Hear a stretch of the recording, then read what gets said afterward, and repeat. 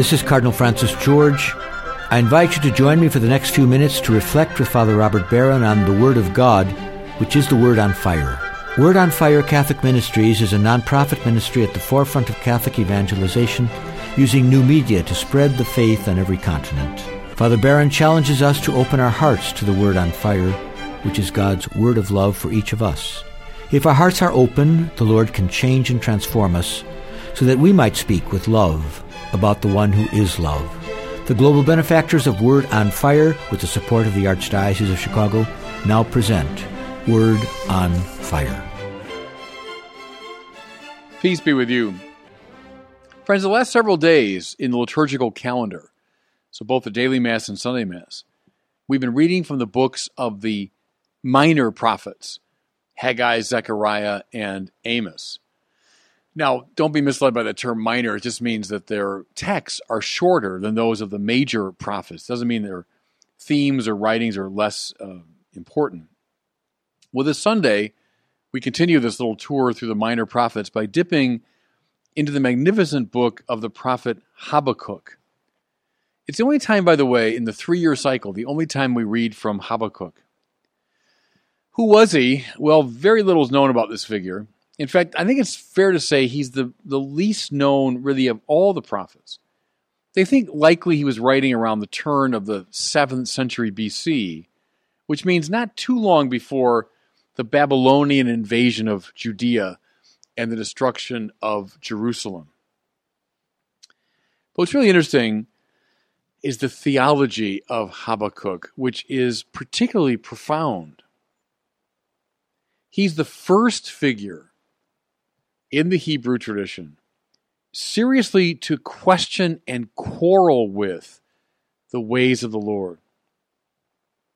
Here's how the book and our reading for today open. Listen. How long, O Lord? I cry for help, but you do not listen. I cry out to you, violence, but you do not intervene. Why do you let me see ruin? Why must I look on misery? Now, I don't know about you, but that's a prophet that I can relate to. How many times have you watched the evening news and asked questions just like Habakkuk's? How often do we hear of terrorist attacks, murders on the streets of our major cities, the sexual abuse of children?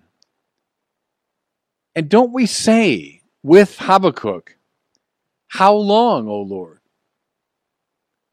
Why don't you do something? It's a great sort of cri de coeur, as the French say, that cry from the heart. You hear it now in more developed form in the book of Job. But here for the first time in the book of the prophet Habakkuk is this cry from the wounded heart of Israel, you might say. A cry that we echo all the time. The particular concern of Habakkuk was the rise of Babylon. So I said he's writing the time just before the Babylonian captivity. Babylon is emerging as this great regional power. Think of the political forces today. Of course, we're the last remaining superpower, but different political powers arise around the world, and they make their neighbors nervous. Especially if they're led by someone who's a bit, amoral or nefarious. What will happen? What will this mean? Think of a few years ago with Saddam Hussein. Think of even now with the rise of Iran. We're just concerned about these political powers. Well, in Habakkuk's time, the Babylonian Empire was suddenly threatening the peace and security of the far smaller kingdom of Judah.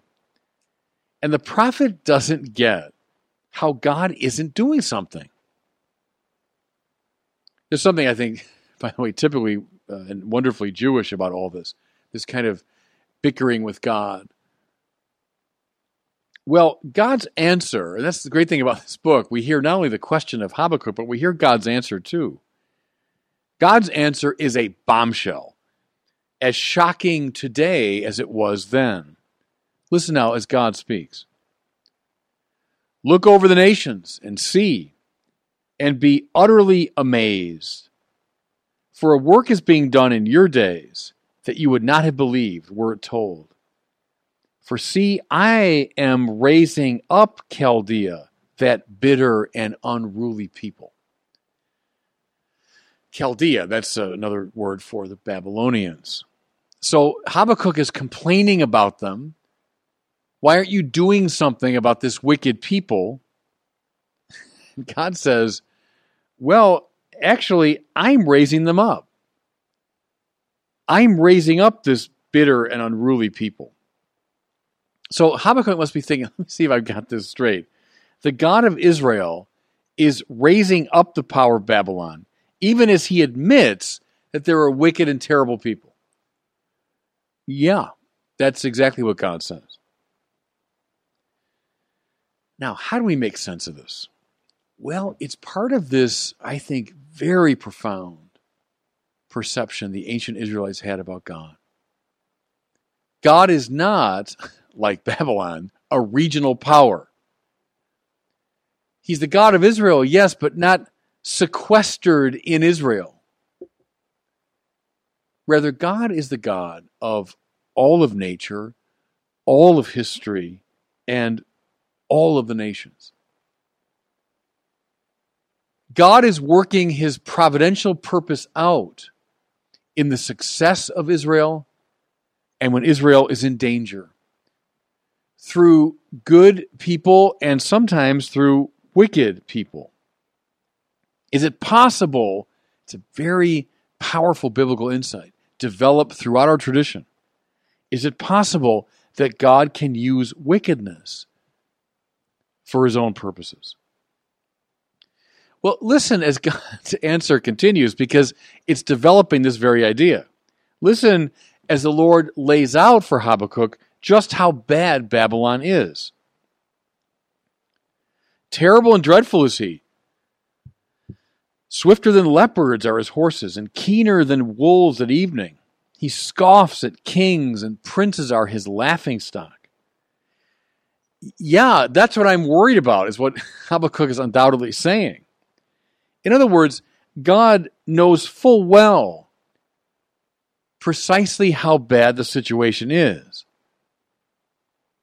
But he is using precisely this terrible situation for his purposes. What is it? What is it? Typical again of the Bible. He is using Babylon to punish the people of Israel for their sins. Wicked? Yeah, of course they are. They're bad, unruly, bitter. They have all this terrible army. They're scoffing at kings and princes. Yeah, of course. And that's why I'm using them, says the Lord. That's why I'm using them for the punishment of Israel's sins. Now, let's move into this ourselves. We might say, Lord, don't you know about gang violence in Chicago that's producing the deaths of hundreds of young people every year? Lord, don't you know how nefarious the drug trade is? Don't you see how some of the most wicked people in the world run the drug cartels that in turn supply the dealers in the streets of Chicago, who in turn produce all this mayhem? Lord, don't you know about chemical weapons in Syria, how they're being used so brutally against innocent people? Lord, why don't you do something about Al-Qaeda? Why don't you do something to stop terrorist bombers? See, that's exactly where Habakkuk is. And the same terribly illuminating answer comes to us that came to him. Of course I know it. I know it more thoroughly than you ever will, just how terrible these people are. And yet, I am using them for my purposes. Now, mind you, this is not a wicked God we're talking about. The God of Israel, the true God, is a God of utter goodness. Nor is it a God who stands idly by while terrible things happen. Rather, this is a God of active and mysterious providence, who is always about the business of doing good, but often in a way that is confounding to us. Let me say that again, because it's the hinge of this, isn't it? This is a God of active and mysterious providence, who is always about the business of doing good, but often in a way that's confounding to us. Listen to God's final word now to Habakkuk. Write down the vision clearly upon the tablets, so that one can read it readily. For the vision still has its time, presses on to fulfillment, and will not disappoint. If it delays, wait for it. It will surely come. It will not be late. See, here's the thing, everybody. I know God's ways are strange and hard to fathom. But this should not surprise us, because we are dealing with the Lord of all nature, the Lord of all time, the Lord of all history. God surveys the totality of all that exists and works his purpose out precisely in that limitlessly capacious context. And this is why, see, our present suffering can seem utterly meaningless. And though the wickedness of people and nations around us can seem utterly unjustifiable. But God is in charge. God is working his purpose out. Paul put it this way, of course, in Romans. All things work together for the good for those who love God, who are called according to his purpose. And so, what's the right attitude in the presence of such a God? Listen again to Habakkuk. The just man shall live by faith. Now, again, I know that's a word that can be easily dismissed. We can roll our eyes. Oh, he's just calling for simple-minded faith. But faith is not credulity or superstition or gullibility. The faith which Jesus praises in the gospel for today, doesn't he? If you had faith the size of a mustard seed, you could say that mountain be supplanted into the sea. That faith is the reasonable response to the mysterious God, who's the Lord of all of space and all of time. It's the proper, reasonable response to the God who is working his purpose out, but in a way that will always be opaque and confounding and mysterious to us. A God, listen, who can even use the wickedness of the world to effect what he wants to effect.